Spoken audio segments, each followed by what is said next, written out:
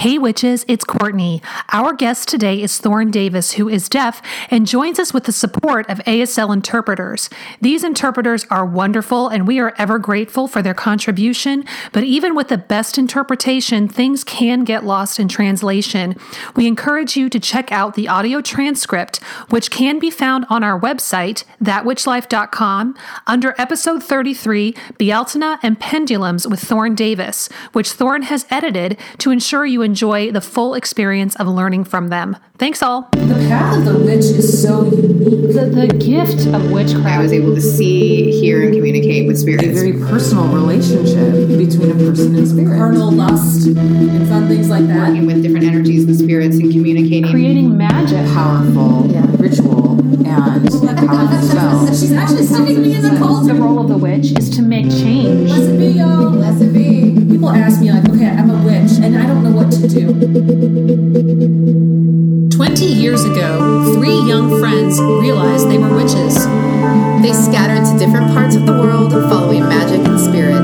Now, they're back in their hometown to share what they've learned. Welcome to That Witch Life podcast, your home for living as a witch in today's world.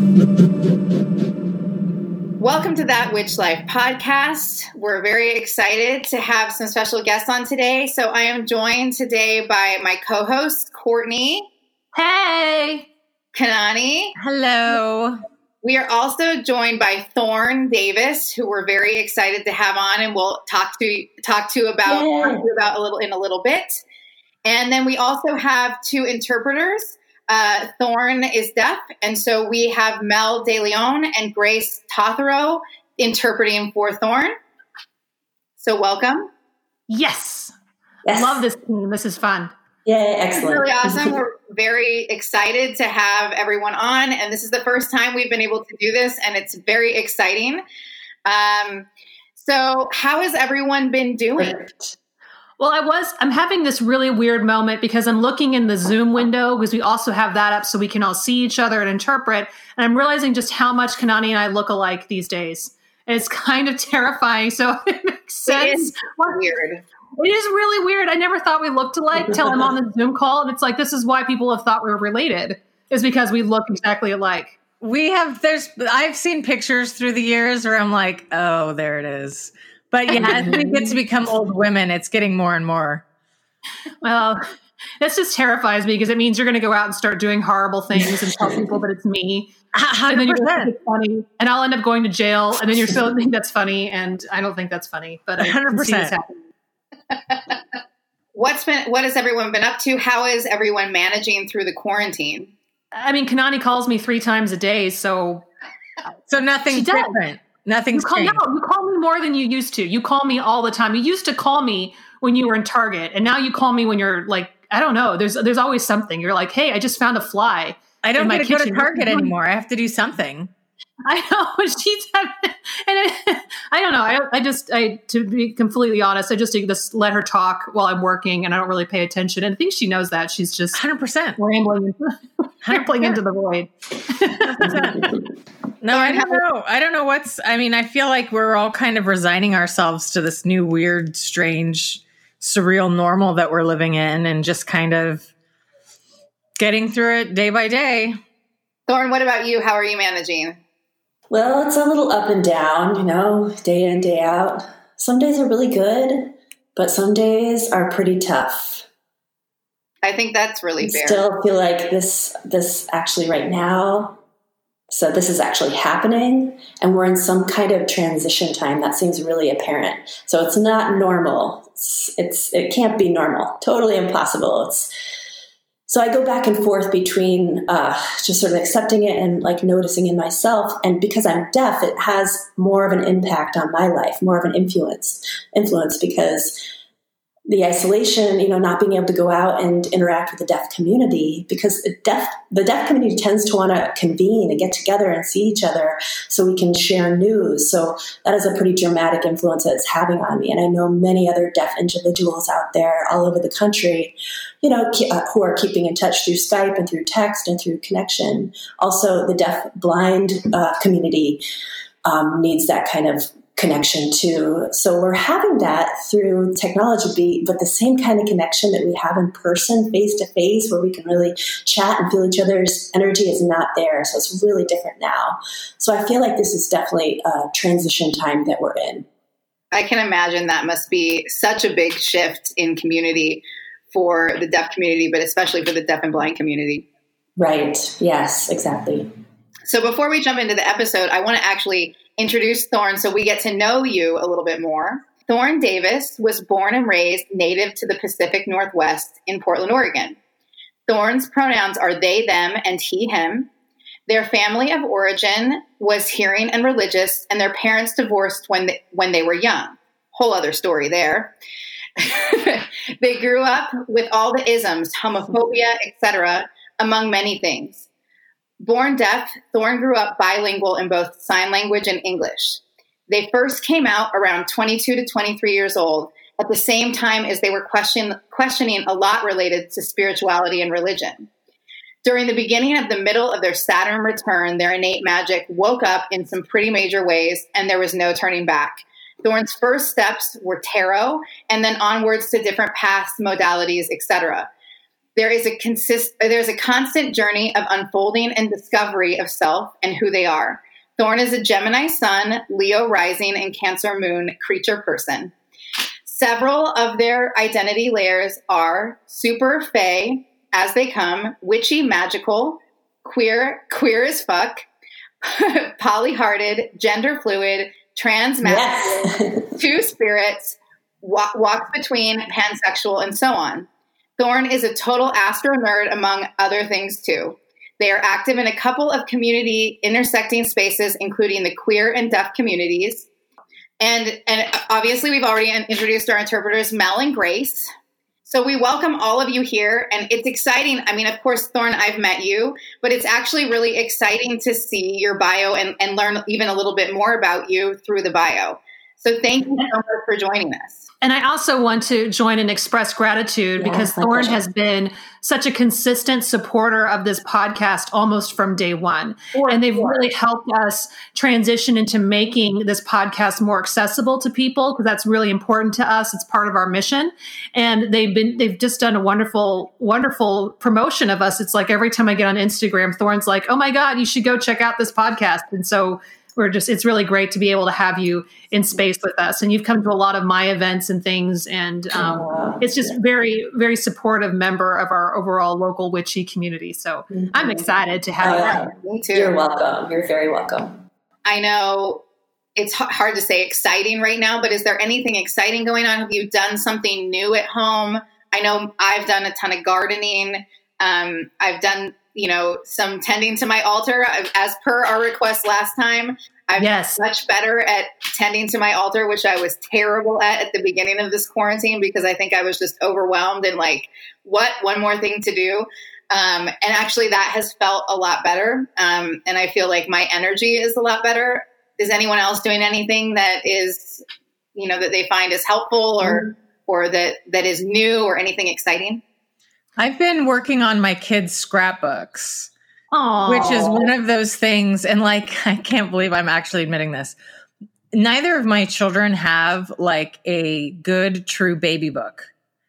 And I was the person who judged mothers before I had children because I was a total avid scrapbooker and I scrapbooked everything.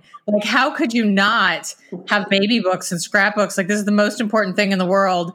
And when you're actually taking care of these children, you have no time. So I'm actually starting to go through some of the stuff that I have and go through photos. And there's just photos on multiple computers, on different laptops, on different CDs. And I'm trying to go through. And my objective is at the end of all of this to actually have a scrapbook at least through until they hit elementary school. Or photo album, I should say, that they can have and that I can get printed into a photo book or something like that. And so, because that's always been a huge project that's so overwhelming that I've never had the time to do. And so that's on my radar right now of this is probably the only shot I'm going to have to accomplish such a huge task. So now is when it's going to happen.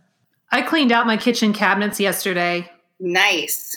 Yeah, and got rid of all the things from my pre-celiac life. I don't know. The cabin fever really closed in yesterday, and I'm kind of a hermit anyway. I don't really like to go out. But now that it's been so long, yesterday it really started to close in. So I went through and cleaned out my cabinets and alphabetized my spices. They're already screwed up again. Like as soon as I made dinner, I had to just rearrange the whole thing, and I couldn't do it. But I've been focusing very much on writing and really dedicating myself to writing 2 hours a day.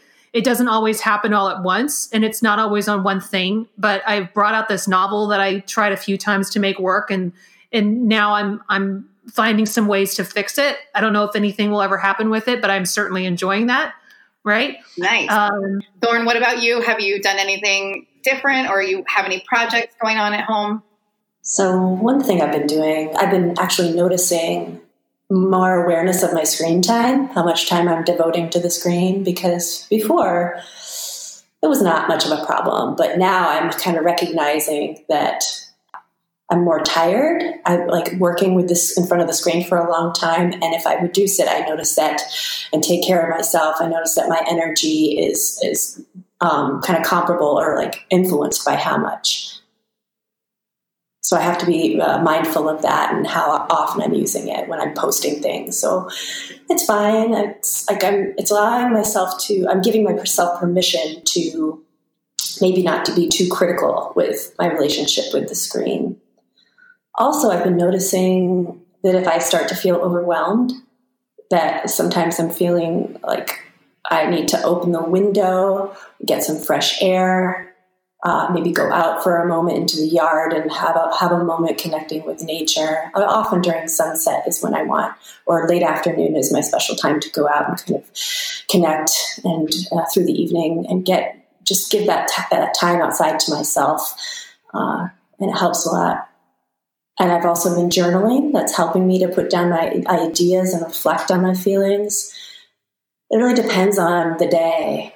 Yeah, it varies depending on what I'm feeling. Sometimes nothing really helps. So I kind of go back and forth. I'm still figuring out what my daily routine looks like. I started putting a puzzle together a few days ago.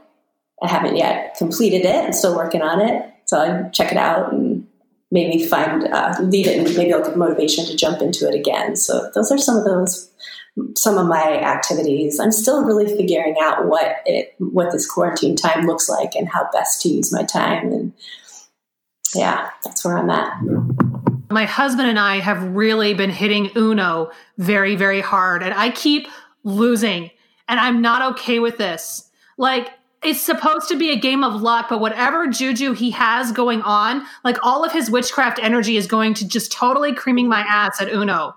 And actually, like, our neighbors are getting used to us cursing each other out on the front porch because he keeps winning. And then there was one point, like, we weren't actually playing. I was just making fun of him for something else. And we started, bantering like that. And our neighbor calls from over the next yard, "Are you guys playing Uno again?" So it's sad. I'm not happy with that. Like, it's really causing problems around here.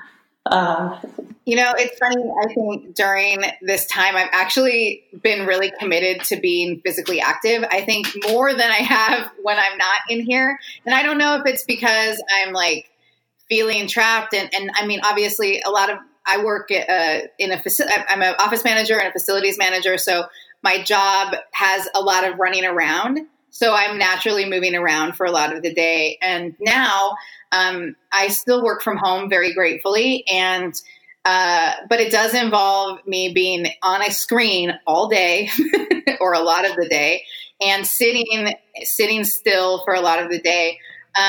So I've really focused on trying to work out 1 or 2 times even in a day, every day, to keep moving so I don't feel stiff. I find that if I don't, that I just feel like garbage. So I love that Kanani literally got up and walked away as soon as you said, "I've been exercising more." She's like, "Yeah, I'm done. I'm out." What did you know? I just made myself bleed. So now she's showing me the bloody finger on the Zoom. I know. Well, you're teasing me. I'm like, it's because I'm making myself bleed, apparently. So something that some other people will probably feel my pain on. Okay. It was part of the podcast when I got my nails done for the first time. And so I've loved them and I've kept them up ever since last spring. I'm obsessed with them. I love them. Okay. Anyone who's ever had fake nails knows Not here. that when you do not keep up, when you can't get them refilled, they start to pull off. When they start to pull off, it's like nails driving a nail under your fingernail. Ew. So I had two every time I bumped my finger. That it was agonizingly painful every time I would bump them. So I had no choice but to actually rip the fake nail off. Oh, God damn. Please. And so this one's been off for a couple days. Oh, God. But the nail that's left underneath is so like withered and terrible that like I just took a little piece off because it was hurting really bad and now I'm bleeding. So I'm like, okay, well that was fun. But so that's my new life is I get to wait. So only 2 have gotten that bad. So I have 2 that don't have nails on them and the rest are perfectly fine. And so I just have to bide my time and pray that I can get back into a salon before I have to rip off 8 other fingernails. When the virus and the pandemic was really starting to pick up, but before we were on lockdown, I was like, you know what? I'm going to be really unhappy if I have long nails in this situation. And I went in and I got them cut down and so smart, like shaved down. And then I had like shellac gel on them, which I then filed off because it was like catching and pulling. And so I just I spent about 2 hours like filing everything down and now they're short, which is great because I've been doing so much gardening. It would be gross to get all the. So Courtney, it's time for you to talk about Tarot Card of the Month. Yes. Okay, I love how you're like so reticent and this segment was your idea. Now you're like, oh, Courtney, give us the Tarot Card of the Month. It's because she's so bossy. You are the worst. So bossy. Oh my God, that is like that. I don't know what kind of kettle that is, but that's like telling me, Jesus. Kanani called me bossy. Jesus. But you must really be bossy. Like, wow. That's like Kim Jong-un calling somebody else a dictator. It's like, really? Exactly. I mean, if you want, I can mute you and move on to the next segment. That's fine. I'm just going to sit here and I'm going to read tarot and I'll read it for Thorne and I'm going to chat it to them in the window. So there we go. Anyway, but I think our listeners would like to have their tarot card for the month. I'm still using the Rider-Waite-Smith because all my other decks are still locked away in their tarot prison. So what is our card for the month? Oh, I like this one. This is the 9 of Pentacles. So this card talks a lot about restoration and it talks about peace. And to me, this really feels like the card that represents Zoom calls because it's someone standing in their garden with a bird on their hand. So it's like distant communication that flies somewhere. So I take this as a sign the month of May is going to be about getting outdoors, but also starting to reconnect. As more places, at least in the United States, are starting to open, people may find greater connection with others. But even if you're not in a place that is reconnecting right away, I would say this is an opportunity to reconnect with people whom you have not heard from in a while. And so there's a lot of positive energy for rebuilding those kind of relationships. And I know that's an energy that I've been taking in. Like I've reached out to a number of friends from the past. Should I go ahead and talk about the magic of the month? Yeah. All right.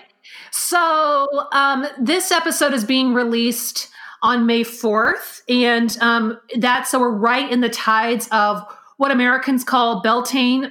The correct pronunciation is Bealtaine. I'm going to try to, close to as correct as possible. I'm sure there are people out there covering their ears, but it's often thought to be May 1st, but the astrological date of Bealtaine this year is on May 5th. And I would say you could even stretch this as far as the full moon on May 7th. So this is typically a holiday associated with fertility. Right. So in times long ago, in many parts of Europe and probably other parts of the world as well, this was a good time to get pregnant if you were going to, because people who conceived at Bealtaine were still able to work the fields, planting crops, and they could help gather the harvest well into the fall because pregnancy wasn't so far advanced that they were encumbered by it. And so when food was at its most scarce in the winter months, everybody was basically hanging out by the fire anyway. So you would be really, really pregnant at that time and pretty much just sitting around, and there's not a whole lot of work to do. And even more importantly, babies conceived at Bealtaine would be born in early February, which was a perfect time for fresh food supplies to be coming in through the milk and cheese that was provided by the cows and the ewes who would begin lactating around that time. So birthing mothers, having better nutrition, were better able to provide milk themselves, which led to a decrease in infant mortality. So if you wanted a baby, Bealtaine was the time to make it happen. So Irish writer Shane Broderick has written an article about this, which we will link on our website. And Shane says, the 1st of May brings to us the start of summer and one of the most important cross-quarter days in between the solstices and the equinox in the Irish calendar. May Day, like many festivals of its kind, has no shortage of traditions attached to it. Also, similar to Samhain, which is celebrated at the end of October, as many others people call Halloween, it is considered to be an extremely liminal time where influences from the other world can be a genuine threat. The May festival, or Bealtaine, is also a time when the fairies, or the Sidhe, are thought to be especially active. It's traditionally considered a fire festival, so bonfires are a very important part to it. The name Bealtaine is believed to mean bright fire, and like many other festivals, it has its origins in pagan times. Many of the traditions associated with the festival are concerned with protection against these otherworldly forces. As this was a time when cattle would be put out to pasture, many of the superstitions, for lack of a better word, of May Day are related to butter production and protection of the animals.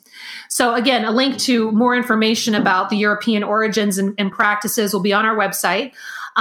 Today, modern American witches often celebrate Bealtaine as a fertility holiday, adopting many of their practices from the Europeans, which include making total asses of themselves while dancing around the maypole, drinking too much mead, and dressing in corsets because in many places it's the first time that it's warm enough to walk around without a coat on. In some cases, people will jump over bonfires. Now, if you're doing that, you need to leave your Ren Fair gowns at home because that stuff is flammable. This is also typically the start of festival season, but given that we're in quarantine, most Bealtaine festivals have been canceled, or if they haven't, they should be, because we all still need to keep it at home a little bit longer. So some suggestions for how you can make magic during this time is I wrote a piece called A Solo Bealtaine at Home, and I recommend taking 2 candles. If you have red, white, gold, or light green, that's great. But again, we're always just going to use what we have. If you can avoid darker colors, that's better, because what we're trying to do is invoke the season of a lightning world. But just as our friend Carla said a few episodes again, just tell the candle what color it needs to be. If your color is black and you need it to be gold, you're just going to say, hey, black candle, now you're gold. Just be that gold candle. Okay. Thanks so much. So you want to try to get a few fresh flowers. Now is a really good time to catch some. The dandelions are coming out, so those are great as well. But really anything that you can find beautiful, and including a bowl of water with a pinch of salt mixed to it. So take the salt water and sprinkle it around in a circle, which will mark your space as sacred. If you light both these candles and you can sit in between them, that can be your sacred bonfire. So while you sit or stand in this place, offer thanks for every blessing in your life, focusing especially on the blessings you wish to multiply. This year, good work, spell work especially, is for money or business spells, also increasing intuition, or friendship spells or romance spells. But be very specific if you're doing a romance spell this time of year, because the energies coming up really urge being selective with regards to romance, because you could, without doing that, you could bring somebody into your life, but that person may not be the partner that you want. So you could end up in a romantic situation and it's just not working, and those can be difficult to exit. So now when you're full of blessings and thanks, you want to break the petals off the flowers. These can be spread in a garden or used in a bath. Again, check the flowers you bring in. Make sure that you don't have any allergies to them, or you can keep them in a sachet. No matter what, you are encouraging your blessings to multiply through the fertile energies of Bealtaine. Make sure to make an offering to your spirits or deities. If you cannot leave cakes or ale or food or tea or coffee on an altar for them. Offering song is great, making art. And remember, Bealtaine is a fertility holiday, so, have some sex. So if you can, create some extra time with intimate partners. Even if they're not pagan, offering that intimacy will create deeper connection with all of you throughout the tides of the season. If you don't have a partner, or if your partner is unavailable, pleasuring yourself is absolutely accessible. Is absolutely acceptable. Yes, it's definitely accessible this time right now. But if sex is not your thing in any method, or if your body is just not responding to it in the moment, finding another method of physical pleasure, such as receiving touch from someone you're quarantined with, a yoga video or on YouTube is absolutely acceptable. Whatever it is, just do something to make your body feel really good and will leave you with some sort of release. So those are my plans for Bealtaine. I don't know what you guys have going on, but that's what I'm going to be doing. I was going to give some offers of some fun things maybe to do with kids at this time that maybe because we're all kind of stuck indoors, because it's spring and everything's new and everything's beautiful and usually the weather's great. A lot of stuff is very outdoor centered. But there's certain things that that can still be done that are kind of fun. If maybe you can't, have a maypole and ribbons and things like that. One of the activities that I'd seen that I thought was really fun that was going to do with the kids is you can take sticks, if you can find them in your yard or something that you can maybe use in the home that you could tie ribbons to, and they can dance with the sticks and the ribbons. You can also make like flower crowns, things like that. I also saw a cute suggestion of, since, some people can have fires in their backyard and things like that, which could be really fun. And you could, dance around like a fire pit or something like that. But, if you don't have a backyard, we don't have a backyard. You can have like a little candle or something and everybody dances and sings around the candle and just, so there's still some things you can do, even though, there's still lots of things we can do, even though we're all kind of stuck in our homes. Courtney, I have a question for you. So in the solo ritual that you detailed out, if someone is in quarantine with another person, is that something they can do together? Oh, absolutely.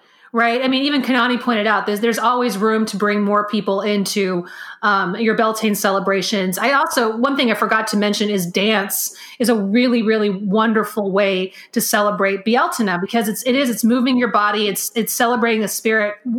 It's important to remember what people in days of old that lived in colder climates, how they experienced this time of year, because we all get spring fever. We get really ready to go outside. And right now we're all feeling it, especially because we're cooped up. But imagine when winter was really synonymous with death.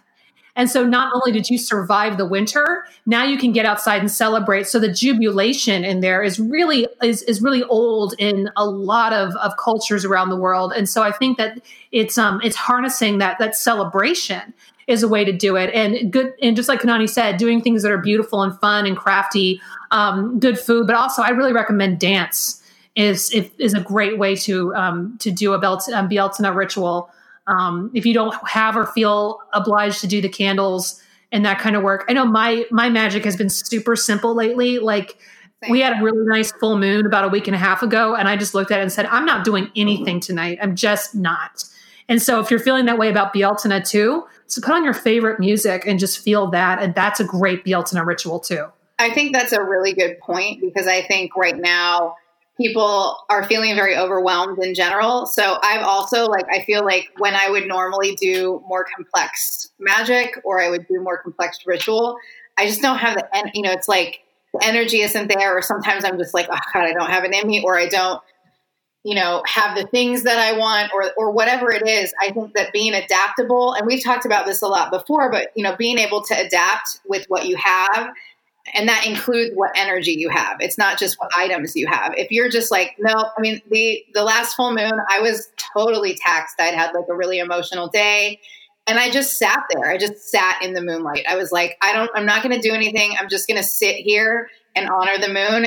And that's it. I'm not going to plan a thing. I'm not going to put all my crystals out. I'm not going to do anything major. And I think giving ourselves permission to scale things down. And of course, if you have the energy and the desire to do a whole bunch, then absolutely, by all means, do it. But I think giving ourselves the permission to not feel pressured to make it the best ever, the most beautiful ever, the most perfect ever.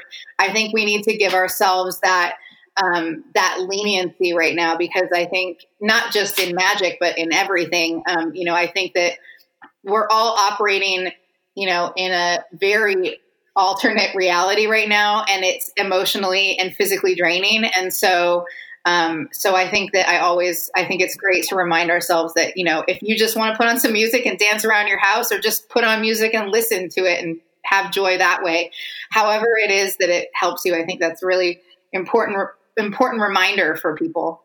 And one more note about that. I find that my psychic intuition gets really powerful doing exactly what you talked about. Just sitting in the damn moonlight and soaking it up is a really great way to recharge your witchcraft batteries. That's all I'm going to say about that.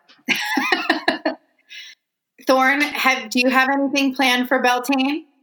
Well, long ago, and back in my 30s, I would go to a gathering, a Bealtaine gathering typically for the community. It's in Southern Oregon. It's on private land, and that's where we would convene and come together and have ritual for Bealtaine. But for a while now, I stopped actually attending for some years recently. I've been keeping it pretty simple for myself, especially just during that time of year. I really try to do small things, like either making a cake or making bread, something that I really enjoy eating, food that I enjoy sharing with friends. But now, with this kind of quarantine happening and I'm a little stuck inside, now I'm kind of reframing my idea about how to approach this, how to work with the circumstances. I'm trying to get a vision. What I'm feeling is I want to refresh my altar. I actually did that, and I'm feeling that I'm going to actually move things around a little on my altar. I'll gather flowers from my backyard, perhaps. Maybe I'll have a small fire in the yard. I'm going to feel the pulse of the energy and see what whim I want to follow. But I don't have anything specific planned. These are some possibilities of what I might do, but we'll see what happens. But I think having that connection and the recognition of this time of year feels like that is deep inside me, and it has been since I was a child.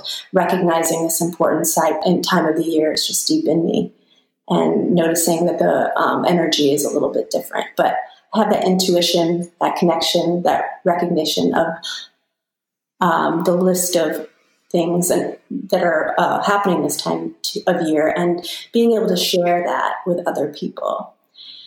And it's a transition process to figure out how all this is applying to me right now and how to share with others. So I'm keeping my finger on the pulse of that to see what it will lead to. I'll probably offer something to the fairies, of course. I have to do that every year. Yeah, that's the general scope of how I'll be approaching Bealtaine this year. That's amazing. It's awesome that you've had that connection, or that you felt that connection from so young, and that it's kind of remained a similar connection for you and grown as you've grown. Well, I was born in the summertime, so since I was born into that, it's become just internalized completely for me. Amazing. Kanani. Oh, God. Guys, I'm in so much trouble with Kanani today. I'm surprised she even got on the show. She's shaking her head. So Courtney decides that she's going to call me to tell me that I need to watch The Wicker Man. And so I then tell my husband, hey, tonight we have to watch a movie. Because I'm trying to sort of expose him to some of the things we do on the podcast, because he doesn't listen to the podcast, because this isn't his jam. And so I'm trying to get him to watch these movies with me. So he liked, I just call it the Coconut movie, because I keep forgetting the name. Oh, Monty Python: The Search for the Holy Grail. You call it the Coconut movie now? Coconut movie, because they make the horse hoof sounds with the coconuts. Yes. No, we get it. We get it. Movie. You're horrifying. Yeah. So he liked the Coconut movie. I'm sorry, you have to leave the podcast. So then I tell him we have to watch this. So he's like, oh, what is this? So we're watching it. And of course, he gets sort of into it because there's lots of boobies. So that's not so bad. Yeah, he's like, what is she having you watch? What is going on here? I'm like, I don't know. I don't know these things. I just sit and watch these movies. So we're watching the movie and it's fine. And I grasped, it was funny. There were times where they were talking about rituals and rites and different things, which was actually kind of fun for me, where he's like, why are they doing that? And he would pick up on certain things and like, what is the symbolism of that? So he would understand, because he has none of the background knowledge of any of these rites or rituals, right? So he just shows up when you tell him to, and he just stands in the back holding your jacket while you dance around a bonfire. Exactly. So we would pause it and I would explain certain things to him about the rites and rituals and what they would do and why. And so that was kind of fun.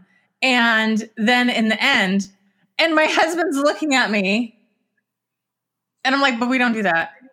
Like, he's just looking at me like this, because I'm explaining, oh, this is why we celebrate this. And, oh, this is the maypole. And, oh, yeah. And we do this. And, they do this at Finnan. And then all of a sudden at the end, they burn a man alive and he's just looking at me. And I'm just like, son of a bitch, Courtney. God. Oh, God. Like, do you know what it took me to get him to come to these things? And now it's like, oh, look, there's a movie about our religion. Oh, fucking hell. God damn it. He's never going to attend anything ever again. He's never going to come again. I'm sure now he knows that, we've just been prepping him.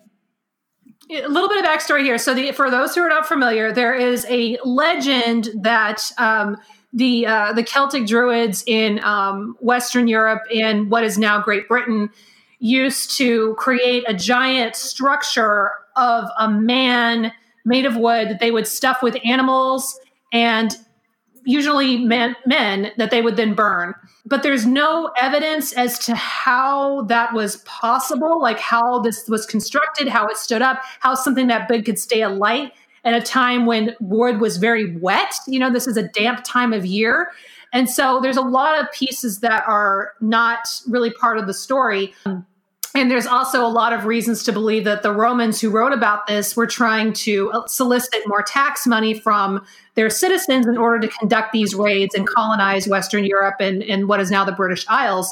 And so it's likely that this was a highly exaggerated propaganda piece. There probably was animal sacrifice that was going on, but that was true with religions all across the world in this period of human history. We're talking 2,000 years ago. So yeah. And it's kind of the idea of a Wicker Man is kind of a joke now in a lot of witchcraft communities. A couple of years ago, I attended a Bealtaine ritual in Cornwall, New York, where they made a little tiny Wicker Man.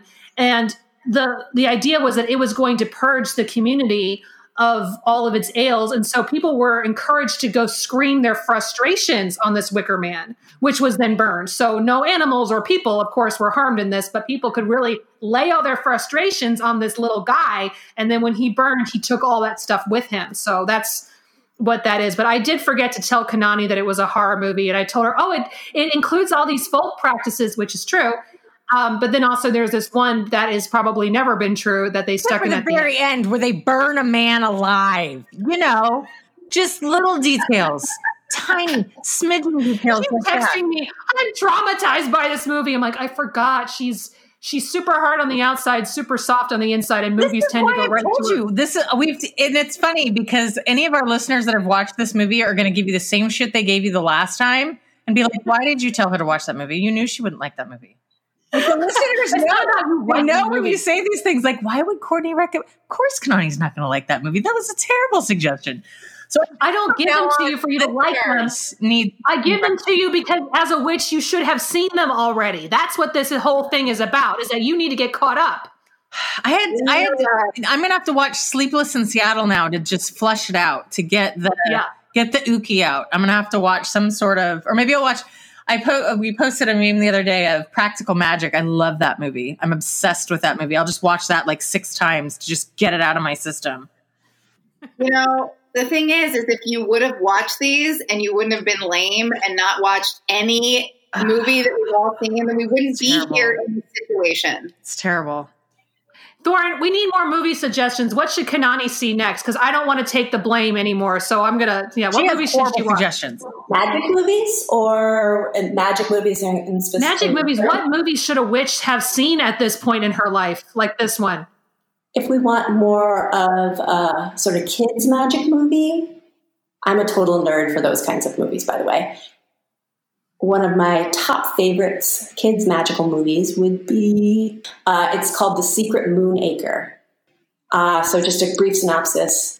There's a little girl who has a father who dies, and the uncle sends her to stay, or she's sent to stay with the uncle. But the little girl is magic, and the land is magical, and the house is magical. So it's a family story, a generational story between two families, actually, who intersect throughout time. So it's really a cool little tale, and it's a fun movie to watch. And there's nothing really seriously awful, so it's good for young people. I'd say between the ages around 10 to 11 and up. So it's a good one to watch for that age. Even 8 and up could be a possibility that they could handle that kind of a film. I just looked that up online. I have never heard of this movie, and it looks spectacular. Yeah, me either. I've never heard of it either. I will absolutely watch it. It's really amazing. It's a really amazing film. There's a TV show you can watch for kids called The Secret of Magic. Yeah, Amazon Prime, Secret of Magic. That's it's in the first season right now. Oh, actually, sorry, the first series. And in the second one, they add some magic. So there are 3 kids, some background. They find a rare magic cookbook. All right. So there's a protector group that is actually protecting the cookbook. So actually when these 3 work with the cookbook, then it'll move on. The cookbook itself will move on to another group of people, and that will be protecting them. So it's this series that maps and finds its way through a bunch of different people. It's about how to use food for magic. So it's really cool and fun and interesting approach to, working with this cookbook as a form of magic. Yeah, I'll look it up and send the links to you all. Thank you. You can take a look at those. See, Thorne gives me good movie suggestions. Well, Thorne's a nicer person than I am, so there you go. Yes. I'm not the friend you want. I'm a total movie nerd. So I'm a history nerd, a movie nerd. I know a lot of these areas. I love to watch a lot of history-related things related to magic and history and other folk-related tales. So my major was history in college. So I grew up always just fascinated by stories, tales, tradition, folklore, mythology. And so I've always had a connection with, and also the outdoors. So everything just has been part of my life for a long time. Clearly, we have not watched many then. We all think we've watched all these awesome witch movies and shows. Clearly, we're way behind. Thank you for those suggestions. You're very welcome. So we wanted to jump into asking you some questions about you as a witch and also about pendulum work, something that I'm totally clueless about. So I'm very excited about this. I wanted to chat, and I know that you wanted to share a little bit about, before we dive into witchcraft specific questions, you wanted to share a little bit about the difference between sign language when you were growing up versus what it is like now. Can you talk to us about that a little bit? Sure. Mm-hmm. I just want to have a little clarification here. I was born deaf to a hearing family. So just a quick synopsis here and share how sign language showed up in my life at that time. When I was born, I was around 6 to 9 years old. My mom was just checking me out and wasn't sure what was wrong with me, so to speak, and just observing my actions. I didn't play really with my brother and sister. I had different sorts of activities, and I was more actually just removed. And she was concerned that there was something wrong with my body. And she said something to my dad. She's like, I think something's off a little bit. What's up? And Dad just kept ignoring, saying, oh, they'll grow out of it. Everything's fine. No worries. But my mom was really concerned and thought her intuition was saying something's up here. So anyway, they brought me to the doctor, and there were tests, and every test they could do, did every test they could possibly think of. And they said, okay, not that, not that, not that, not that. And finally, they tried an audio test. Yep, it was confirmed that I had hearing loss, dramatic hearing loss, so I was deaf. So my mom thought, what am I going to do? And the doctor suggested to go to the audiologist, to go to a specialist to get a second perspective, second opinion. And so they took me to an audiologist, had some more tests to get that second opinion, and it was confirmed, yep, indeed, Thorne is deaf. So our official so-called diagnosis is profoundly deaf. So that means if I have the hearing test, hearing aids on, or hearing aids, I could hear sounds maybe, but it doesn't really help me to actually hear well. So I maybe used those for a little while, but they just didn't help altogether. So signing, because of that finding at 6 to 9 months and that observation of what was actually happening, my mom checked with the audiologist and said, what should I do in this situation? How do we move forward? And that time, it was like 1978 is when I was born, and it was here in Portland. So there's an organization for hearing parents with deaf babies. So the audiologist recommended that we touch base and learn some sign language from this organization.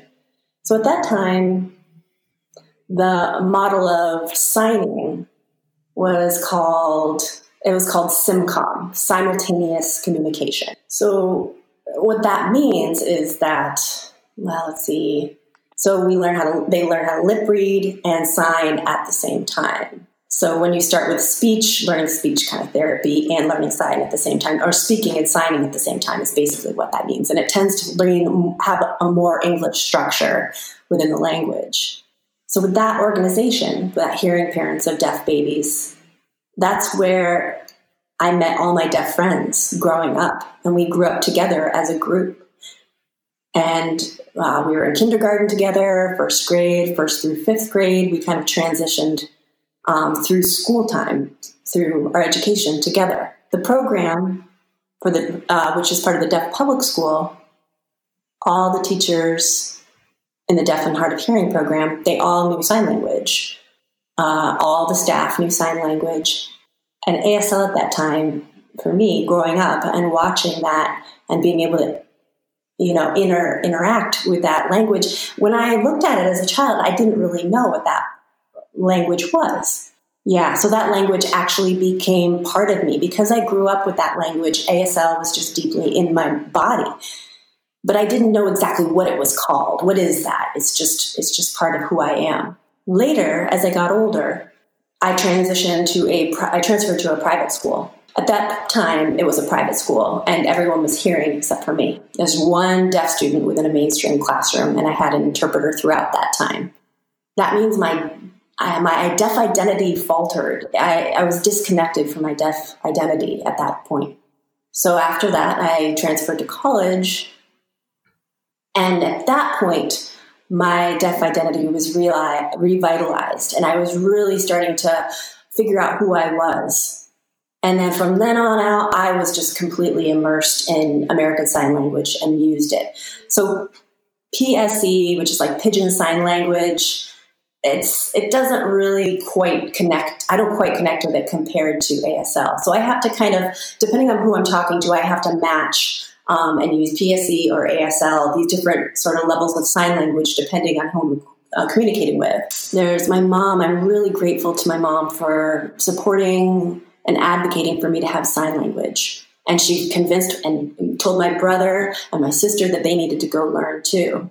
So I really applaud my mom for rallying for that, for supporting me in my language and my accessibility to the family. There are positives and negatives with transitioning back and forth, kind of living in two worlds. Like I have two different lives, really, the hearing world and the deaf world, and different languages. But I just wanted to clarify what my life is like with this language and with my identity. Thank you so much for that. I think that probably most people don't realize, that that is a journey of someone who's born deaf. And so I think it's amazing for all of us to hear that, and for our listeners to know that that's your experience, and how you developed your language in ASL, and the journey that took. So thank you so much for sharing that with us. Yeah, you're very welcome. I'm happy to. Do you have any questions? More questions? I'm an open book. I would love to share as much as you like. Lots more questions. Don't you worry. Excellent. So I would love to know, and we ask everyone this on the podcast, but we would love to know, when did you first realize that you were a witch or a magical person? I would say it wasn't completely obvious. There wasn't one reason that just suddenly hit me one day. Let's see. I think it really started right in the middle of my Saturn return, somewhere in that cusp. I met a magical woman at that time, and I was just fully immersed in the magical witchy world. Just an amazing person. Before that, before I met her, I had some tough life situations happen to me back to back, really challenging life experience. And this person supported me during that time. So that's where I first learned how to just kind of get through things. And then I started learning from her what ritual looks like, what magic looks like, and to connect with all these aspects. And I just started to learn. It was like really hands-on learning with her. And this person, she signed as well at that time. So my foundation started right there. It opened up for me. Before that, I did some reading, various topics, but that deep connection, that full immersion, yeah, I really found that at later during my Saturn returns. At the same time, I had a friend who had a tarot deck. It was their deck. And they gifted it to me. They said to me, hey, I've got this feeling, this strong intuition that it's important for me to give this tarot deck to you. This deck actually wants to come to you. And at the time, I didn't understand, like, what does that mean? What am I supposed to do with this? But I accepted, and my mind was open. I said, sure. So that deck was called the Goddess Knowledge Deck. There was no guidebook with it. It was just the deck by itself, single cards. That's it. But I went and I just dove in and learned so much. Plus my inner nerd, my history nerd, my cultural nerd, the mythology nerd within me already had an immediate connection and fascination with this. And there was no going back at that point. I just was going to dive onto this path and journey forward with all this new information. Honestly, growing up, I've always had a connection with magic. So at that specific time, it really started to unfurl. I think I've had many past lives where I've done the same kind of magic work. So that has definitely influenced this lifetime for sure. Thank you. The next question I have really is, during this time, I think we're all coping in different ways. And I'm curious to hear how your magical practice has helped you through this current crisis.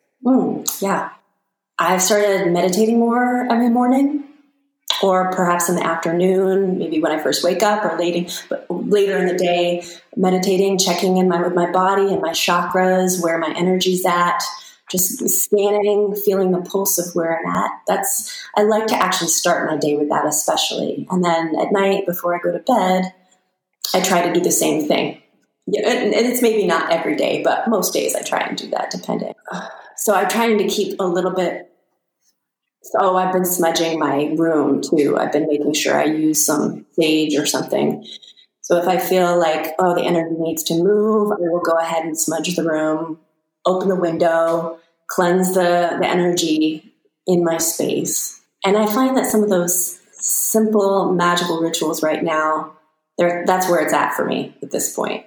If I have the energy for so-called high magic, then maybe I'll do that as well. But some of those simple practices have been really benefiting me during this time.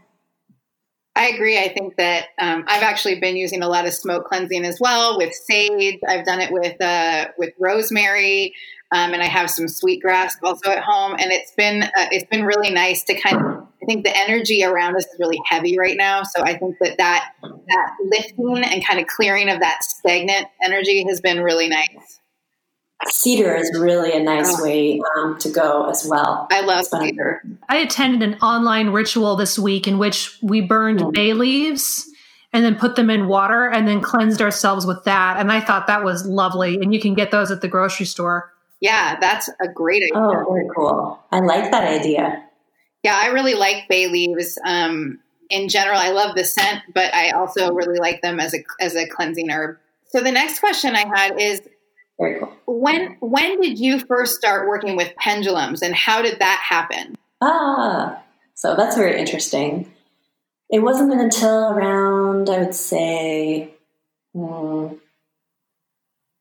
maybe late 20s or early 30s, somewhere in that window, that a person that I knew at that time, we disconnected for a while and come back together. Anyway, they gave me some advice and say, why not give a try with the pendulum? I feel that you would probably have a connection with that mode of magic.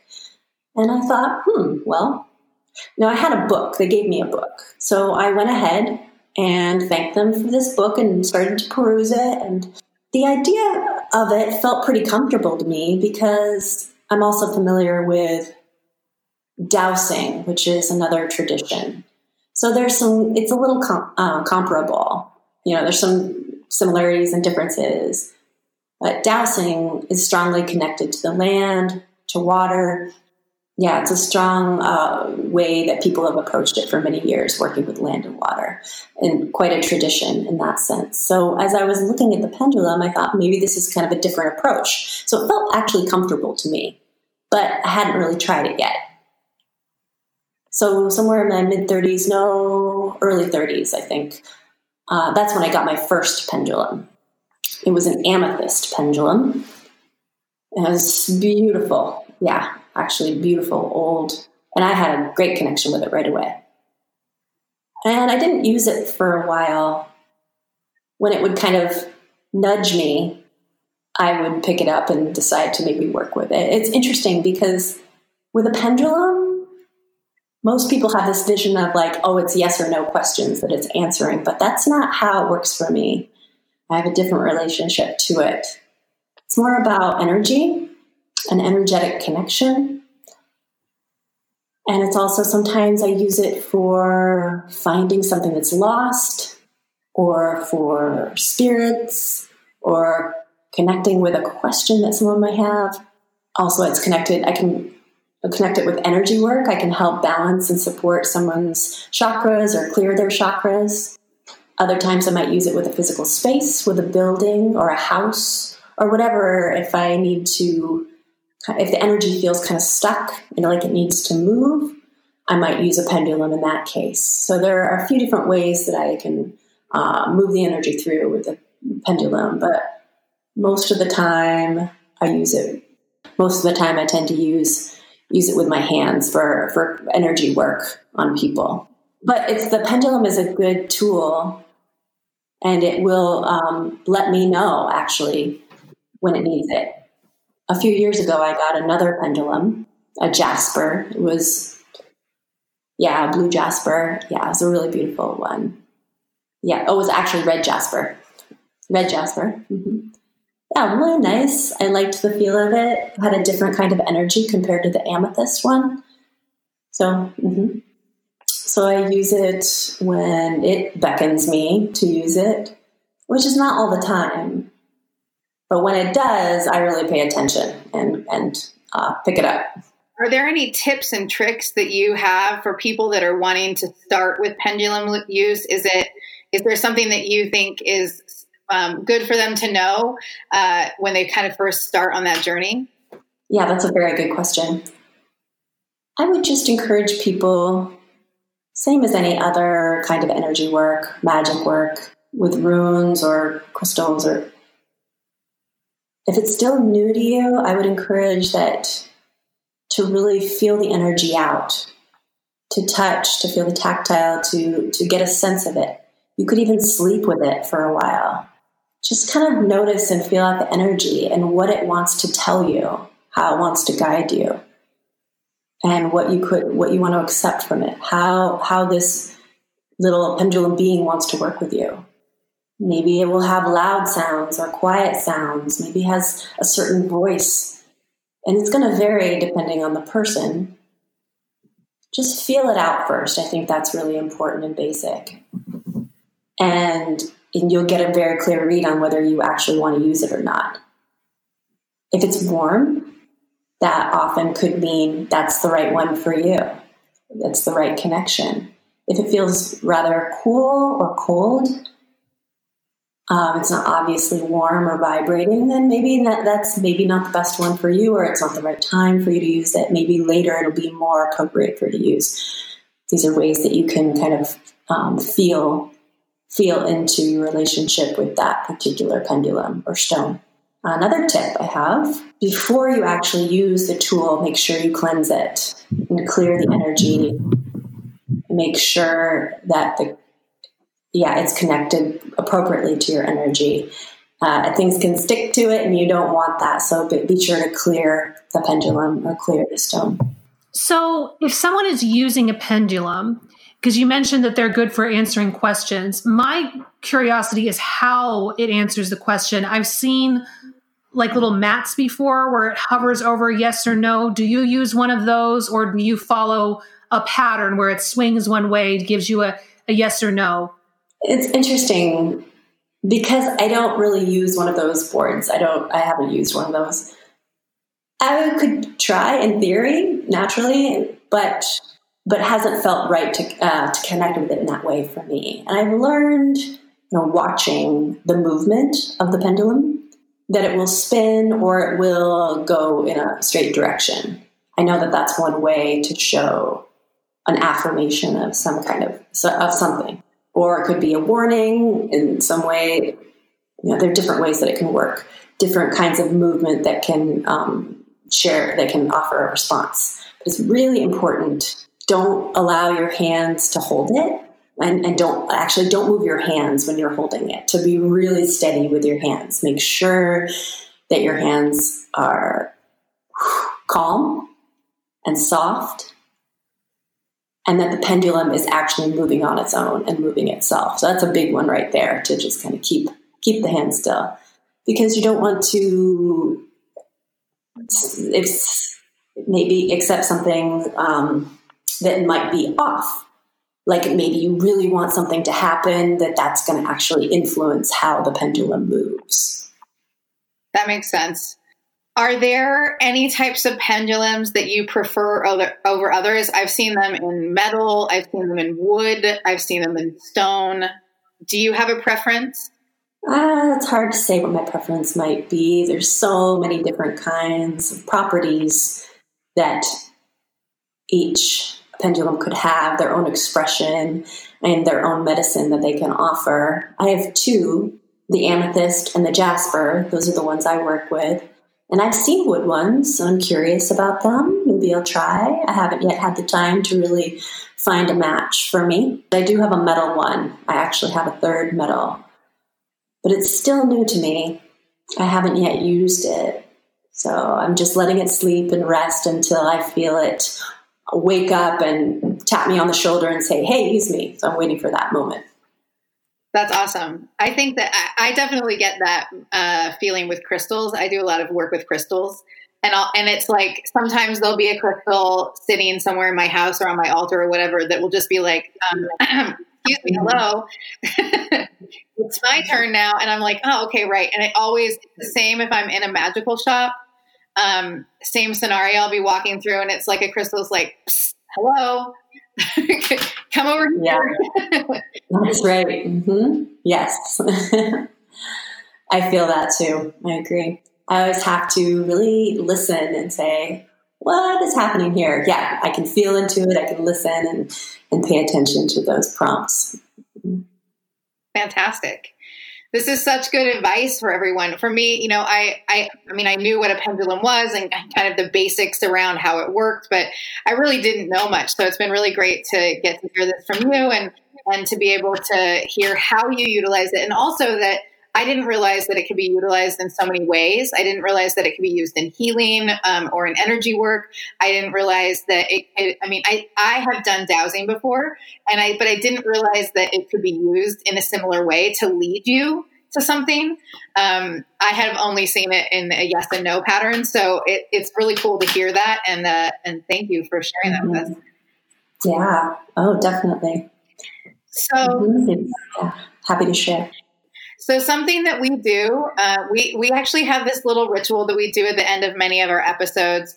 And we call it as below, so above. So the opposite of what we normally hear. And what it is we say something that we want to release or let go of first. And then we say something that we want to bring in or call in. Would you like to participate with us? Sure. Great. Yeah, definitely. Courtney, do you want to start? I'm calling you out. Yeah, and I'm going to break the rules a little bit this time. What? And I am. I'm going to be a rebel. I had a reading done last week, and they said for me to focus solely on joy and avoid arguments, which means I'm not going to be answering any of Kanani's calls for the next 2 weeks because we usually just fight about things. But I am going to make the conscious effort to continue to put myself in places that make me laugh, that make me happy, and avoid argument. This doesn't mean that I'm avoiding conflict forever or that conflict is bad, but it just means for this period of time, that's what I've got to do. So however that translates to as below, so above, that's where I'm at. So moat that shit. So moat that shit. You can't avoid me forever. That's just, it's not going to happen. I'm going to try though. I mean, we're all trying new things during this quarantine. That's what I'm going to try. It hasn't worked for 30 years. I think you're out of luck in that scenario. Children, don't make me turn this van around. So for me, I think that while I think I've done actually quite well at balancing some things during quarantine, I also have found that I'm not very good at being still. Something I'm like really poor at. Shocking. Really? What? You? Shocking. I know. Shocking. Everybody is shocked. I need smelling salts. So I actually, I'm trying to let go of that need to be moving around all the time and the need to like keep it together all the time. I'm a very like together, calculated with like many contingency plans person. And so I'm trying to let go of the need to plan something that obviously none of us can plan for. And what I'm hoping to bring in is really a greater sense of stillness and also just the ability to really enjoy and really be grateful for like the calm, the still, and the centering. And I think I've done a good job at having those moments. But then it's like I'm done. It's like, okay, I meditated, and then it's done. And I'm like, all right, okay, I need to think about what I need to do here, and I need to put this together here, and what about this thing over there? And so really to not just snap out of those moments of grounding and centering, but like let myself live in those for a little bit. I think mine is very similar to Hillary's in that while I'm going stir crazy just like everybody else and not just super enjoying every moment of this, there are moments that I do enjoy.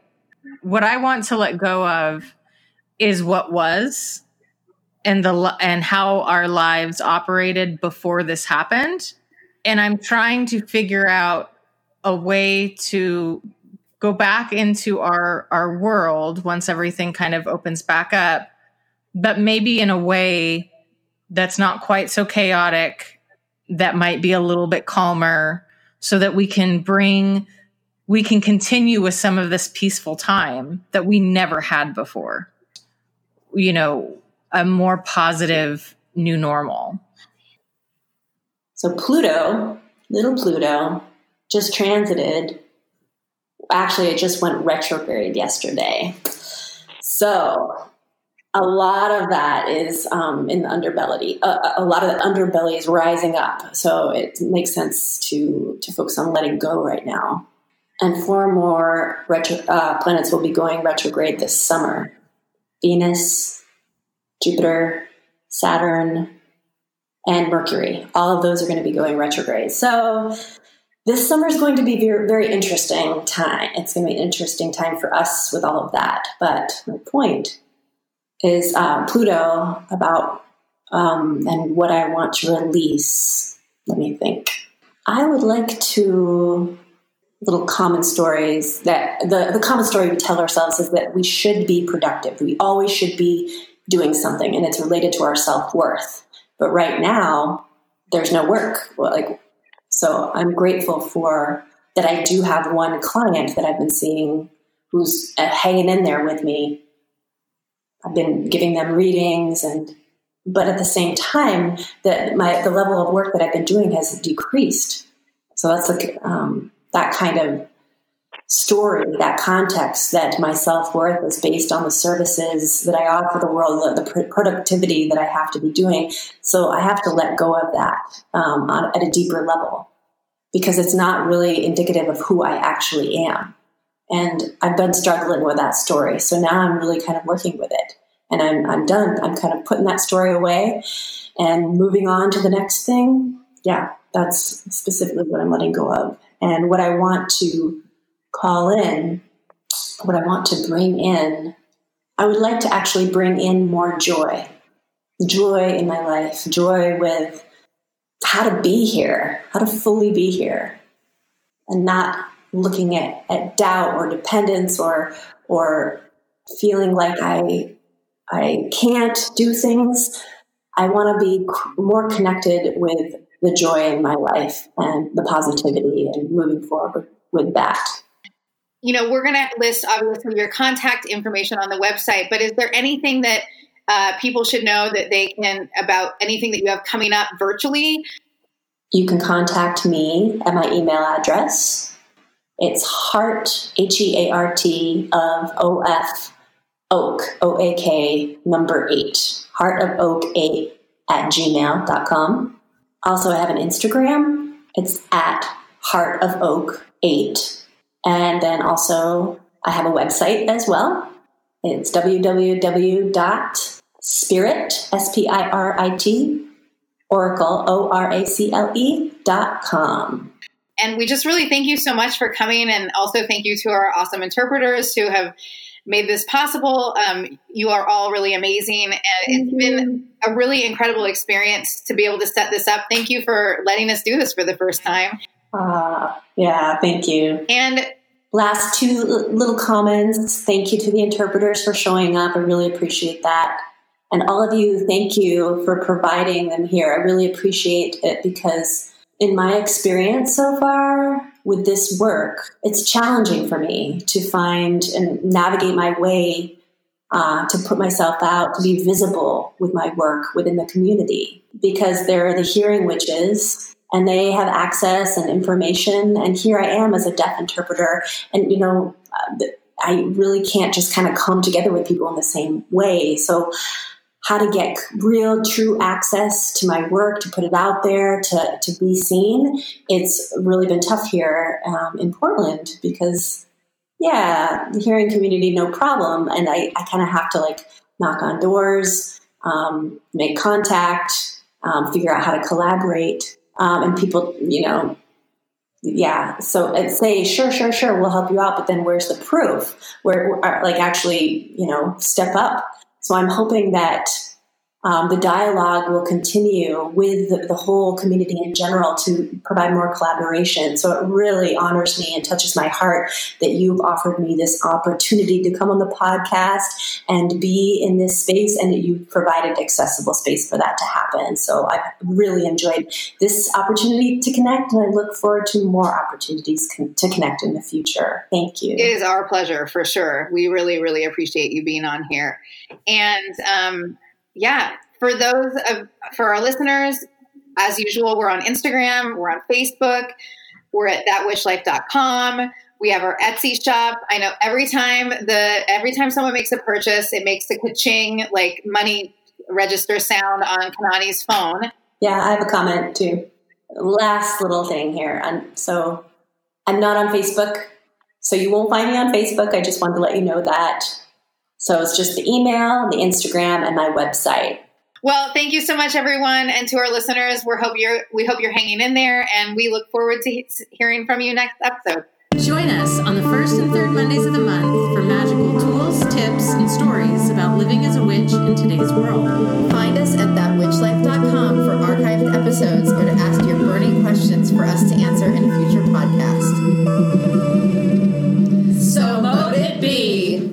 Witchcraft, this nails thing is making me really, really ill. Oh, man. And what's funny is this in no way is stopping me from doing it again. Absolutely. The second they will let me in the door, I will be one of those people clamoring to get in, to get them redone and get this fixed. You'll be like that commercial, is it Sears, where they were like, open. Oh my God.